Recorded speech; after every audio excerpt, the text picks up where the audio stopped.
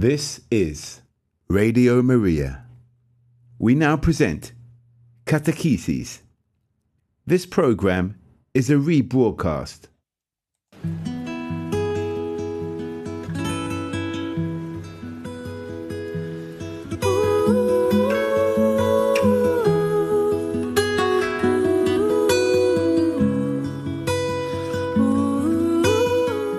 This is Catechesis on Radio Maria England, and on today's programme we have Father Andrew Eburn, who's a parish priest in Poor-England.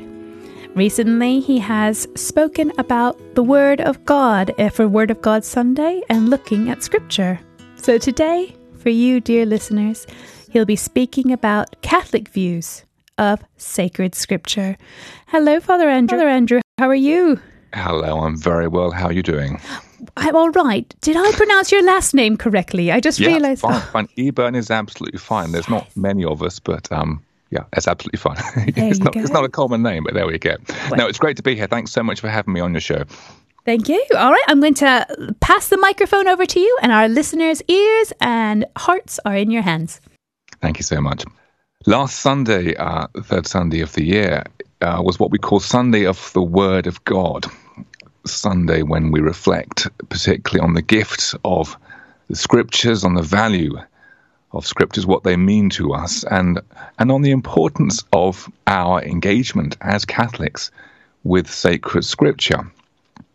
And then today we have the feast of St. Timothy and Titus, those missionary companions to St. Paul, assistants to him in the great work of evangelization, who were both consecrated by him as episcopoi or bishops. I think St. Timothy, bishop in Ephesus, Titus, bishop in Crete.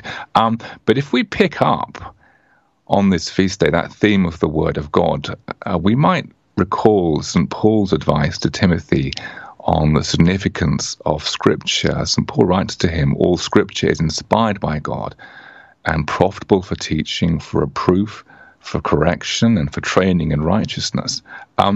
Beautiful quotation, often cited by Christians in the Protestant tradition for their view of Scripture. So I wanted to take that as a way in, because continuing that theme of the Word of God, to talk today to you about sacred Scripture and about its significance to us as Catholics in the Catholic tradition. So I'm going to start with a very simple question, and the question is, why do we read the Bible?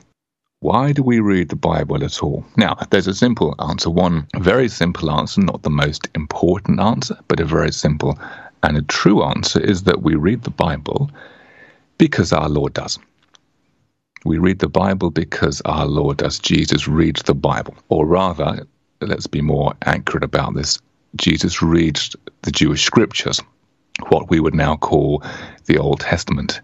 Jesus reads the Jewish Scripture. He's well acquainted with them. He has significant recourse to them in his ministry. And we see that throughout his ministry from the very start to the very end of his ministry. So if you remember, the ministry of our Lord begins with, or is prefaced by, the 40 days in the desert where Jesus battles the devil and his temptations. And the weapons they use are Scripture.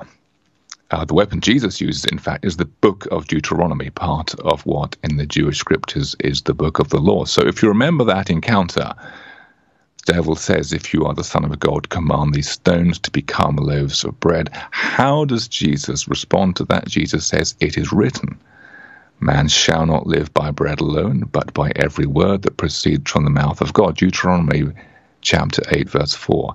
So it's the weapons of the battle of Scripture. When the devil takes him up to the holy, sets him on the pinnacle of the temple in the holy city, says to our Lord, if you are the Son of God, throw yourself down, for it is written, he will give his angels charge of you. What's the devil doing? He's quoting Scripture, or rather misquoting Psalm 91, misquoting Scripture against the writer of Scripture, typical of the devil's folly. What does Jesus do? Responds in kind with the same armory. Again, it is written, you shall not tempt the Lord your God, Deuteronomy 6:16. And we go on that way. The third temptation, the temptation of the kingdoms of the world and the glory of them. And Jesus says, "Begone, Satan, for it is written, you shall worship the Lord your God, and him only shall you serve." Deuteronomy 6:13. So Jesus' ministry starts in what we might call a moment of spiritual crisis, under attack from the devil. What does he do? He turns to sacred scripture. That is his familiar recourse, and that familiarity with scripture, that comfort he has with sacred scripture, continues all the way through his ministry, all the way through, right to the very end. Look at the very end of his ministry, on the cross. The last words that our Lord says, my God, why hast thou forsaken me?" is a quotation from Psalm 22, an important quotation because it's a psalm that ends with trust and faith in God. What else does he say on the cross? "Into your hands I commend my spirit." It's a quotation from Psalm 31. Jesus, quoting from the Psalms again, giving voice to his experience through sacred scripture. And as I say, it happens throughout his ministry. Our Lord always quoting from the Psalms, probably his favorite book of scripture. He quotes many times from Isaiah, from the other prophets, from Hosea, from Amos. He quotes from the law. So by the law we mean the first 5 books of the Bible. He quotes from the law not just against the devil, but many times in his ministry from the books of Exodus, from Leviticus, from Deuteronomy, and of course from Genesis. One of the reasons actually why it's good to read Genesis is because Jesus likes Genesis. Quotes a lot from it. So as I say, and Jesus is preaching, full of references to the scriptures. He's often, in that respect, a bit like a modern-day preacher in that he begins with a passage from sacred scripture. He may read it or cite it, and then he explains it. He teaches from it. He gives the correct interpretation of it. So Jesus knew the scriptures and often taught from them. He knew the scriptures intimately. He valued them. They were an intimate part of his ministry. So the answer to that question, the initial answer to that question, why do we read that Bible? We read sacred scripture, very simple, because our Lord does. But we also pay attention to the way in which our Lord reads sacred scripture, and we learn from the way in which he reads sacred scripture. What do I mean by this? Well, again, we saw a beautiful example of this on Sunday in the Gospel for this Sunday, just past Sunday, of the Word of God, where we have fantastic example, public reading of the Old Testament scriptures, public reading of the Old Testament scriptures as part of the synagogue liturgy, which is fascinating, not least because it shows something of the origins of the liturgy of the Word in our Mass. Fascinating because it shows us how Jesus reads scripture, and it gives us a template for us to follow. So in that instant, in that episode in the synagogue at Nazareth, Jesus takes the scroll of the prophet Isaiah. He reads from the scroll, "Spirit of the Lord has been given to me, for he has anointed me," etc., etc., etc. This wonderful prophecy from Isaiah about the coming of the Messiah. He sits down, which is the posture of the teacher, the posture of the one who's giving an interpretation of the divine word. All eyes in the synagogue are fixed on him. And what does he do then? He explains, just like a traditional rabbinic preacher, or like a Catholic preacher today, like a priest at Mass, having explained from the scriptures, he explains their meaning. What does he say? He says, this text is being fulfilled today, even as you listen. How does that happen? How is the text being fulfilled? Well, it's being fulfilled by him just being there. In other words, says Jesus, the meaning is me. I am the Messiah. I am the fulfillment of the prophecy. This text is talking about me. This text is fulfilled in me. If you read the book of Isaiah, you will find me. So this is something really radical. It is not just a set of instruction we find in sacred scripture. It's not just a set of commands. It's not just history or law. It is not even, for that matter, simply a text that we encounter. It is actually a person, the person of Jesus Christ. Now, that is why we read sacred scripture. That is why we read the Bible, not for the instructions, not for the laws, not for the history, not for the text itself, but for the person. So we have a simple answer. We read the scriptures because our Lord does, and then if we look at how our Lord reads the scriptures and we imitate example, we are then led to the more profound answer and the more authentic Catholic answer. We read sacred scripture because we will encounter there the person of Jesus Christ. Not just rules or instructions, but the person of Jesus Christ. And this is what the Second Vatican Council teaches us in Sacrosanctum Concilium, the decree on sacred liturgy. Christ is present in his word, since it is he himself who speaks when the Holy Scriptures are read in the church. Christ is present in his word. So that is why we read. That is why we have a sacred duty to read, because in the scripture we will encounter the Lord himself. And that leads us to a really important distinction as Catholics when it comes to the Bible, because we read the Bible to encounter the person, but we worship the person. We don't worship the book. We don't worship the text. This is an important distinction for Catholics. There's a phrase which has come over from the States in recent years of people who describe themselves as Bible-believing Christians or as a Bible-believing community. And you might sometimes find a Protestant community describing itself as a Bible-believing community to somehow validate their authenticity. Now, we don't say that. In the Creed, in our public profession of faith, we don't say, I believe in the Bible. We have never said in the Creed, Holy Mother Church, in any of the creedal statements, has never said, I believe in the Bible. We say, I believe in one God. I believe in one Lord Jesus Christ. I believe in one Holy Catholic and Apostolic Church. I believe in Jesus Christ and his church, the church which gave me the Bible after all. But I don't say, I believe in the Bible. I venerate the text, but I don't worship it. Really important distinction for us as Catholics. Now I'm going to go into a bit more detail, but perhaps at this point that's a good moment for us to take a break and have a music break, and then for me to come back and just explain that in a bit more detail.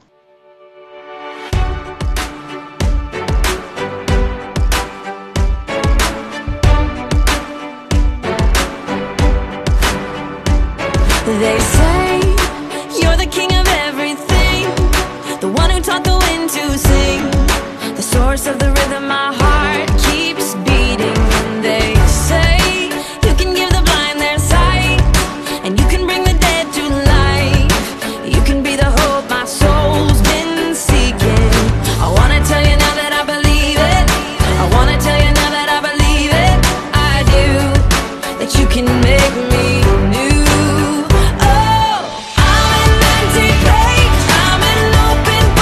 Write your story.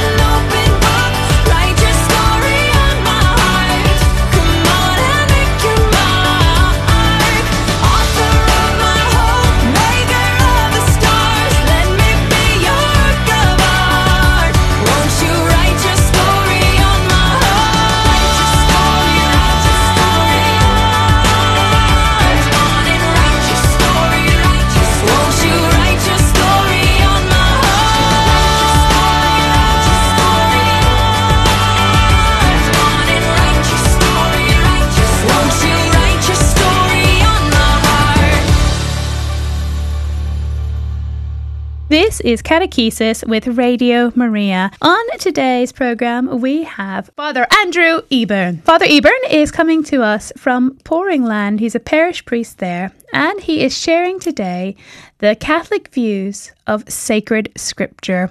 So I'm turning back the mic to you, Father Andrew. But before I give it back to you, listeners, you will have an opportunity to call in, ask Father Andrew any questions. Perhaps you've got some reflections of your own. Perhaps there's a connection you've had with scripture that you'd like to share. The number is 01223 375 564. I'll remind you of that number in just a little bit as well. But for now, sit back and let's take in the wise words of Father Andrew. Thanks so much. Well, we were talking earlier about the Catholic view of the Bible, and I was trying to make a distinction between a Catholic view which says, I believe in God, I believe in Jesus Christ and his church, but which does not say, I believe in the Bible. We have a kind of hierarchy there. And just to explain that, I want to go back into the ministry of Christ, which I was talking about earlier on. One of the obvious things about what the Lord gives us in his ministry, or one of the obvious things about what he does not give us, he does not give us a book. I think this is wonderfully clear if we look at the very end of the incarnate mystery of our Lord. So we've seen him jousting, if you like, via sacred scripture with the devil in the desert. We've seen him in the synagogue in Nazareth reading from the prophet Isaiah, both of these at the start of his ministry. But I want to now go right to the very end of his incarnate ministry, in fact, to the last day. So we're going to go to the Mount of the Ascension. And if we can just imagine ourselves, it's the day of the Ascension, and the incarnate ministry of our Lord is coming to an end. So after the 3 years preaching and healing in Galilee, the journey to Jerusalem, the arrest, trial, crucifixion, death, resurrection, after all that, here we are on the day of the Ascension, on the Mount of the Ascension, and our Lord has finished that ministry. What is he leaving behind on that day to us, his disciples, as he ascends? Okay, well, we can enumerate, we can list, if you like, what he's leaving behind. He is leaving a promise. I am always with you, even to the end of time. He is leaving us a commission. Go out and make disciples. Go out and make disciples of all nations, baptizing them in the name of the Father and of the Son and of the Holy Spirit. Okay, a promise and a commission. He is leaving us a Eucharistic command. Do this in memory of me. And then finally, substantively, on that hillside, on the Mount of the Ascension, he is leaving people. He leaves a group of people, a group of disciples, a community, what the New Testament calls an ecclesia, a church, but no text and no book. Jesus never wrote anything down. He never wrote anything down. In fact, anyway, except one exception, you might remember this, the story of the woman caught in adultery, story in the Gospel of John, chapter 8, where if you remember, whilst the debate is going on about the fate of the woman caught in adultery, Jesus writes with his finger on the ground as he disputes with those who would condemn the woman. It's the only example of Jesus writing anything, anywhere, within the gospel narratives. And here probably he's fulfilling the prophecy of Jeremiah. The prophet Jeremiah says, those who turn away from thee shall be written in the dirt. So the names of the sinners are written in dust, if you like. So, but this is a symbolic action, a prophetic action. It's not a piece of writing to be recorded for posterity, okay? It's not about revealing the Lord or recording his presence. And apart from this symbolic prophetic action, Jesus never writes anything down. He never writes anything down, and he never asks anyone to write anything down. He did not leave a text behind. He did not leave a book. He left a community, a church, with his promises and his commands, and he pretty much let them get on with it. guided by his promises, his commands, and the Holy Spirit. And then that community, the church, inspired by the Holy Spirit, creates what we eventually come to know as the Bible. And by the way, Bible just comes from the Latin word biblia, which means books, the different books of sacred scripture. So now, this is why we have a distinction between the Catholic way of looking at sacred scripture and the Protestant way. Because the Protestant will say, for example, what does the Bible teach? But we don't say that. We say, what does Jesus teach? And what does the church teach? Because the church literally came first and the Bible second. Okay? It's not that we don't value the Bible. It's not that we don't have great esteem for the value. It's not that we don't recognize, as I have been describing, that we will encounter the Lord himself in the Bible. But for our teaching, we go firstly to the Lord and his church, because the Lord and his church gave us the Bible and not the other way around. But we do, as I say, recognize the huge importance of the scriptures, above all, because we will find the Lord there. And just to give you one more example, something that Jesus himself taught us in person on the day of the resurrection. So if you remember, on the day of the resurrection, the two disciples walking on the road to Emmaus, they are accompanied by Jesus, but they do not recognize him. And when they express dismay and despair at the crucifixion, he chides them for their lack of belief. But specifically, and it is specific, he chides them for their lack of belief in the scriptures. For their lack of belief in the scriptures, their failure to see him in the scriptures in the Old Testament.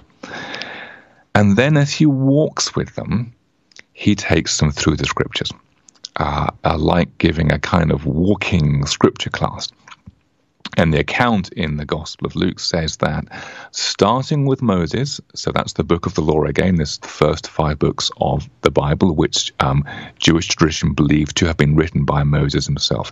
So starting with Moses, first 5 books of the Bible, going through all the prophets, he explained to them the passages throughout the scriptures that were about himself. So there you have Jesus teaching that we will find him in the scriptures and specifically in the Old Testament. And the disciples, you might remember that the disciples themselves say afterwards, did not our hearts burn within us as he talked to us on the road and explained the scriptures to us? Did not our hearts burn within us? Their hearts burn within them because of that encounter with the Lord. So it is important to read sacred scripture. It's worthwhile reading sacred scripture. It's worthwhile reading the entire Bible, not just the Gospels, but the whole Bible, Old Testament and New, because Jesus is there as he taught those disciples on the road to Emmaus. Now, if as a Christian, as a disciple, I don't read the Old Testament, what do I talk about with Jesus Christ on the road to Emmaus?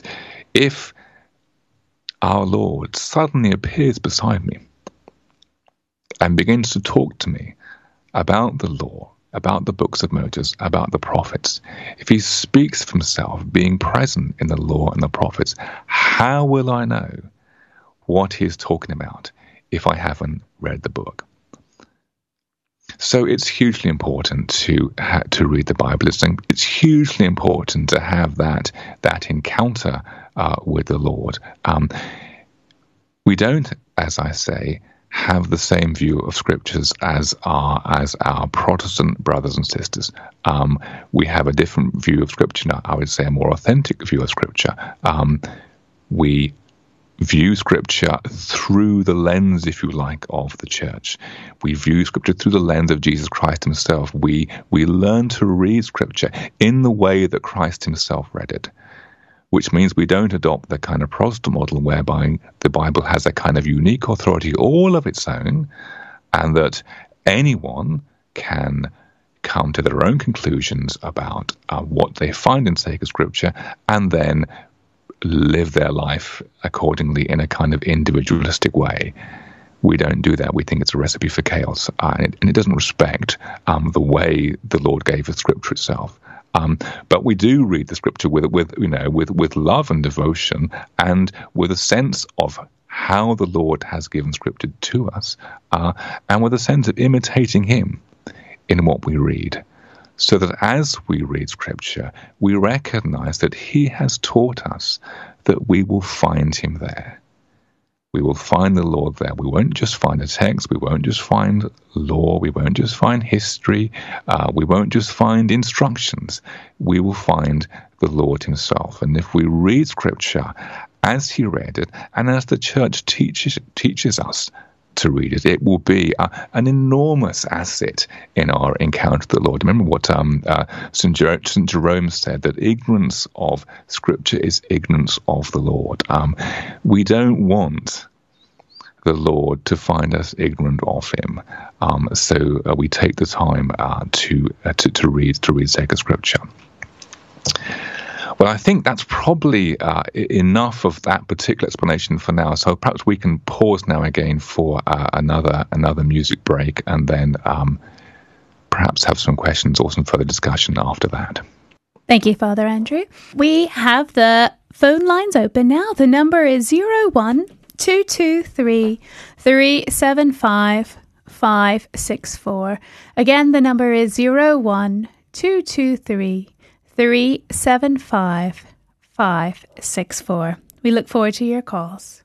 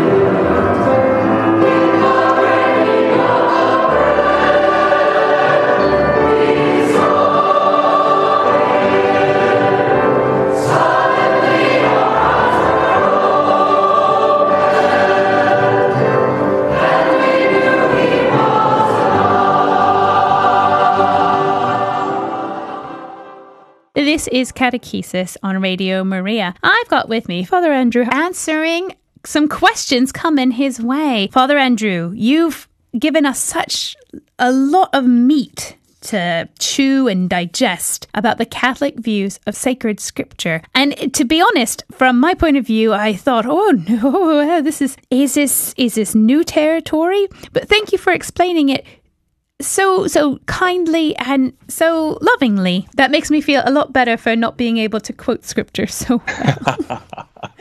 A lot of Catholics, I know cradle Catholics feel the same way. They're like, oh, I can't just name it off.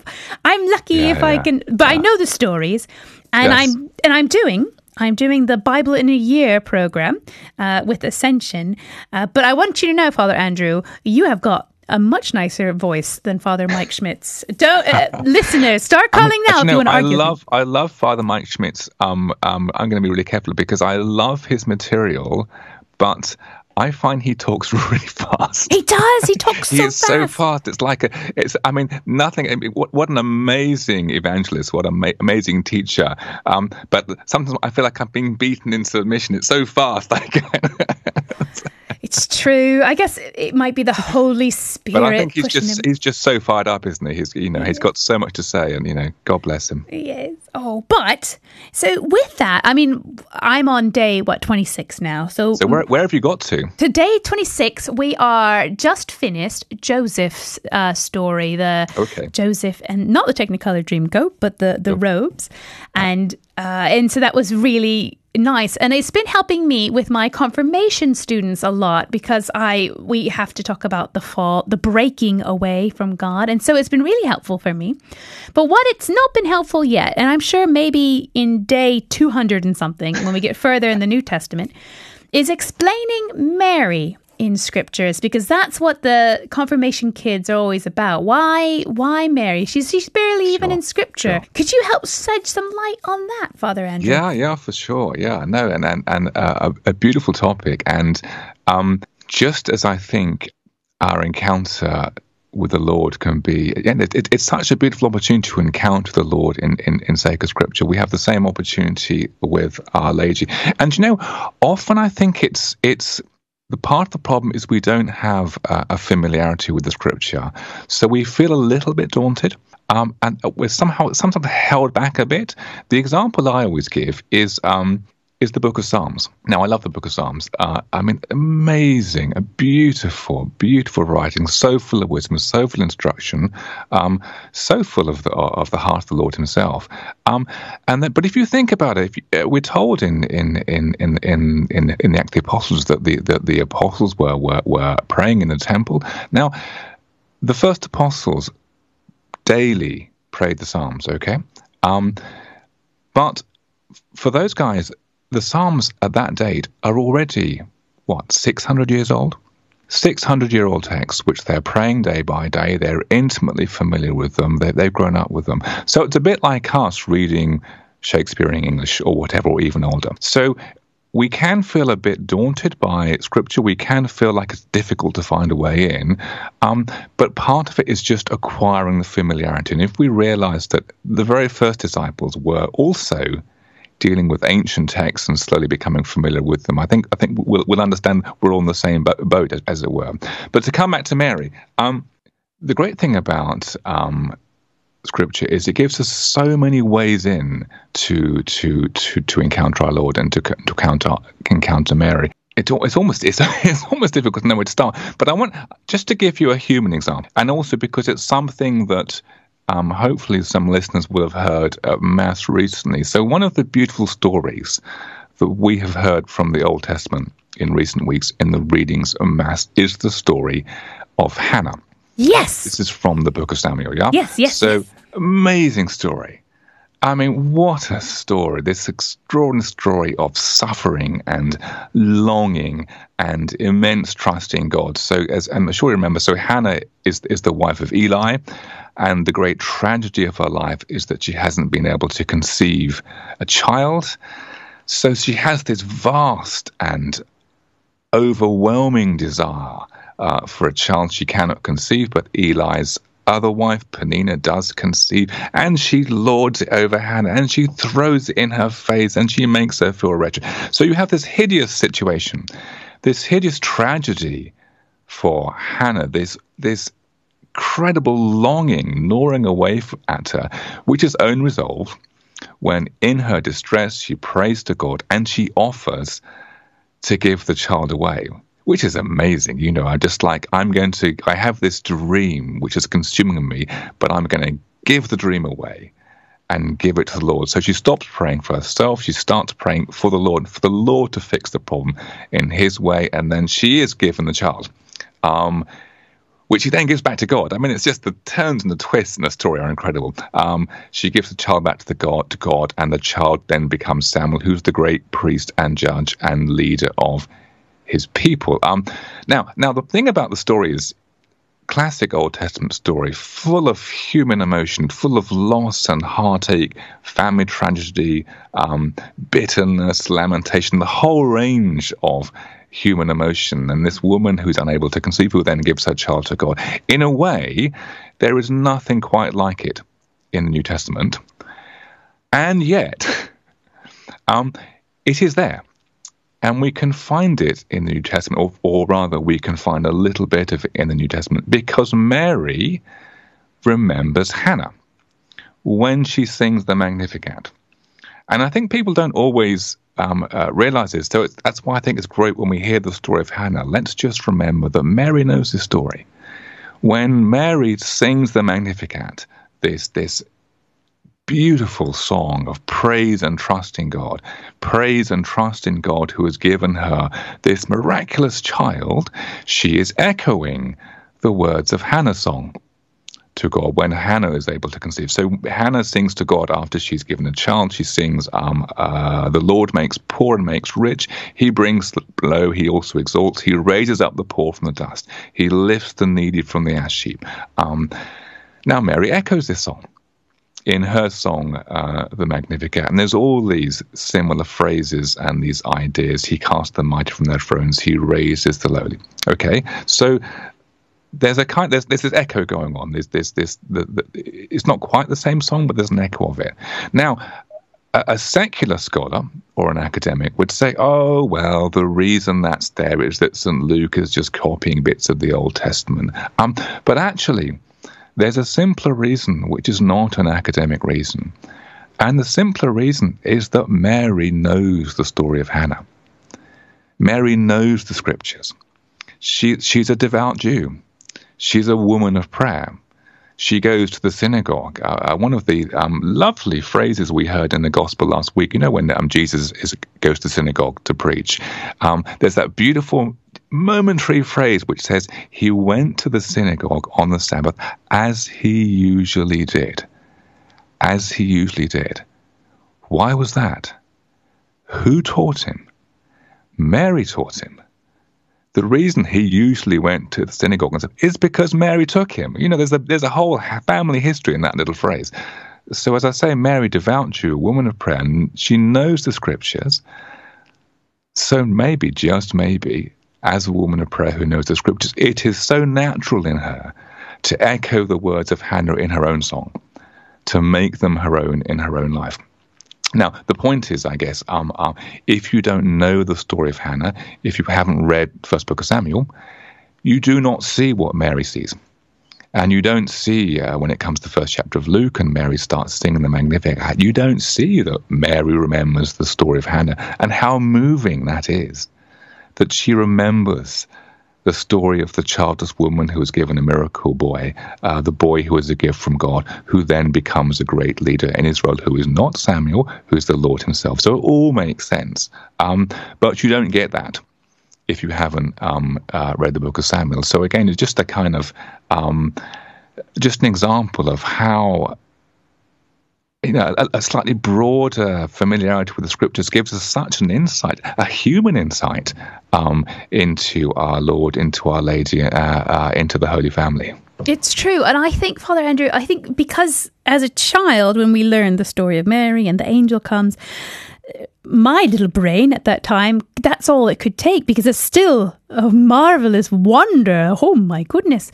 And then as you get older and you can dive further into it and also spend some time not only reading the past scriptures, which brings more colours to it, but then also by spending time with prayer in the scriptures, perhaps through a Lectio Divina, you become even more immersed in the world of the story, and it becomes so, and in a way, like you said earlier, they become companions with you. Mary becomes that companion and Jesus becomes that companion. And then, like you said, then we can learn from the church, and you're spot on, Father Andrew. Yeah, absolutely. And I think one of the great things about Lex, it's a wonderful spiritual tool, but one of the really simple practical things about it is that you do it slowly.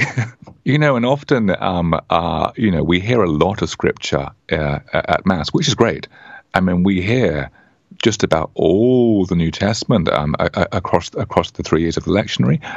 We hear a lot of it, but we only hear it for a few minutes, and sometimes it's read fast, sometimes it's read slow, sometimes we don't take it all in, sometimes someone's being restless news or whatever.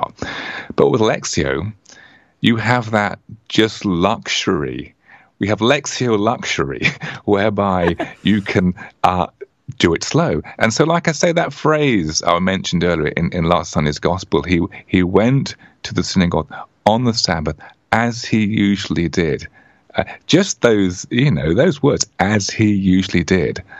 As I say, there's a whole family history there, which you only notice, I think, if you go slow. But it's also a matter of trusting that the Scripture's not some kind of daunting obligation that I've got to trawl through on my hands and knees. It's also a kind of beautiful repository that if I give it time and attention and just kind of pour it over it, phrase by phrase by phrase, these extraordinary things will pop out at me. Well, this is a perfect break time again for our listeners. I don't want to hog you to myself, Father Andrew. So our lovely listeners, do you have any questions, or have you had any experiences that you can share with us as a family, or you might want to point out to Father Andrew? Ho, ho, ho. The number is 01223 375 564. If you're calling from abroad, the number is 0044 122 337 5564. And now I can't help myself, so I'm going to play the Magnificat, performed by the Arundel and Brighton Diocesan Choirs.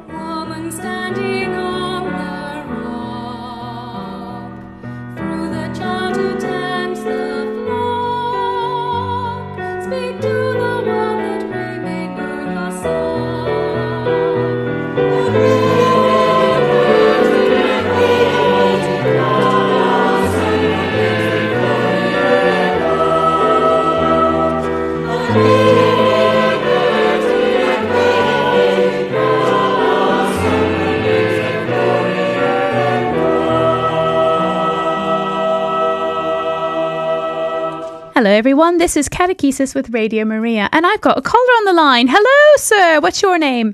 Yeah, that's Hi, my name is Abel.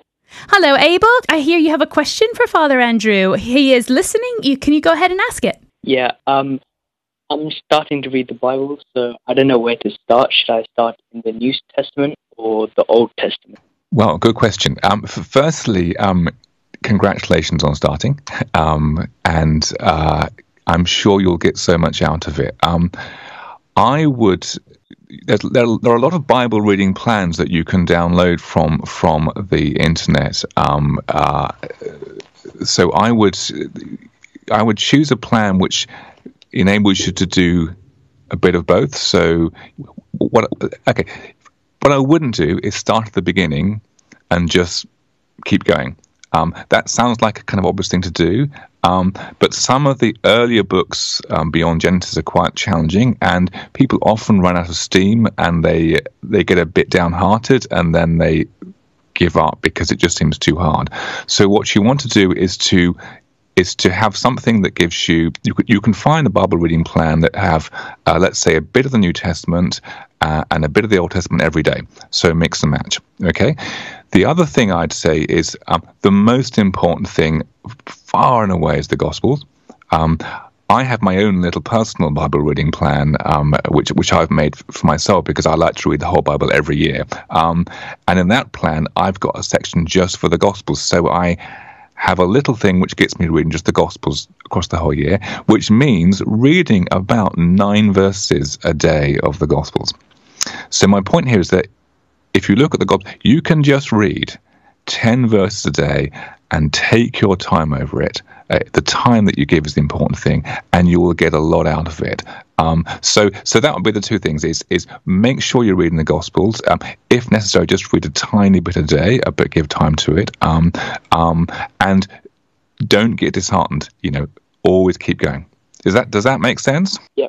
Oh, Abel, I've got a question for you. Abel is helping. He's a volunteer here at Radio Maria, and he's helping with working towards his Duke of Edinburgh. Now, Abel, you go to St. Bede's School. Is that okay? Oh, I just said that out loud. Yeah.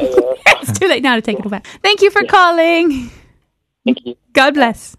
And I think that's a really good phrase, actually, planting the seed. We had that in the Gospel today at Mass. That's where I came up with. Yeah, but because Jesus tells us the seed's the word of God, and if you think about the sower sowing the seed, part of our job is for us to try and be the good soil. So the seed is tiny. It may only be a tiny bit of scripture we can read each day, but we try and make sure that we ourselves are the good soil. So that means making sure, if we're reading a tiny bit of scripture, that we are giving time to it. We're sitting somewhere quiet. We're giving our whole attention to it. We're praying over it. We pray beforehand, pray after it. And just have faith in the value of the seed, as long as we're kind of preparing ourselves to receive it. I think another thing is films. Does that help at all? Like, if there's a film off of the story, I know they kind of go away from it. They have their creative license, but that's what gets me interested too, wanting to what is the real story in the Bible about? And also, I think anything that helps you to enter into the scripture. So, and some people have a very visual imagination, so film is really helpful. But when you're reading scripture, it's always really helpful to try and place yourself inside it. How does this look from the outside? If I am, for example, we're talking about the Ascension, if I'm there standing on the Mount of the Ascension with the disciples, how does that feel? What do I see? What do I hear? What do I experience? And for some people, cinema can give you that kind of immersive experience. So yeah, for sure. Father Andrew, I could talk to you all day, but we will not. We will need to have you definitely back on Radio Maria. Thank you so much for sharing all of this today, and definitely inspiring, hopefully able to start reading those Gospels, just a few lines at a time. Thanks so much. It's been a great pleasure. Could I ask you, Father Andrew, could we finish the program with a prayer and perhaps a blessing for our listeners? Yes, of course, yeah. Almighty God, we thank you for the opportunity for encountering you in sacred scripture. We ask you to open our minds, but above all to open our hearts to the presence of your Son in sacred scripture. We ask you, Lord, to set our hearts on fire with his presence, so that as we read, our hearts may burn within us. And as we encounter the Lord in our reading. May Almighty God bless you all, the Father, and the Son, and the Holy Spirit. Amen. Amen. Thank you, and God bless, Father Andrew. Thank you. God bless.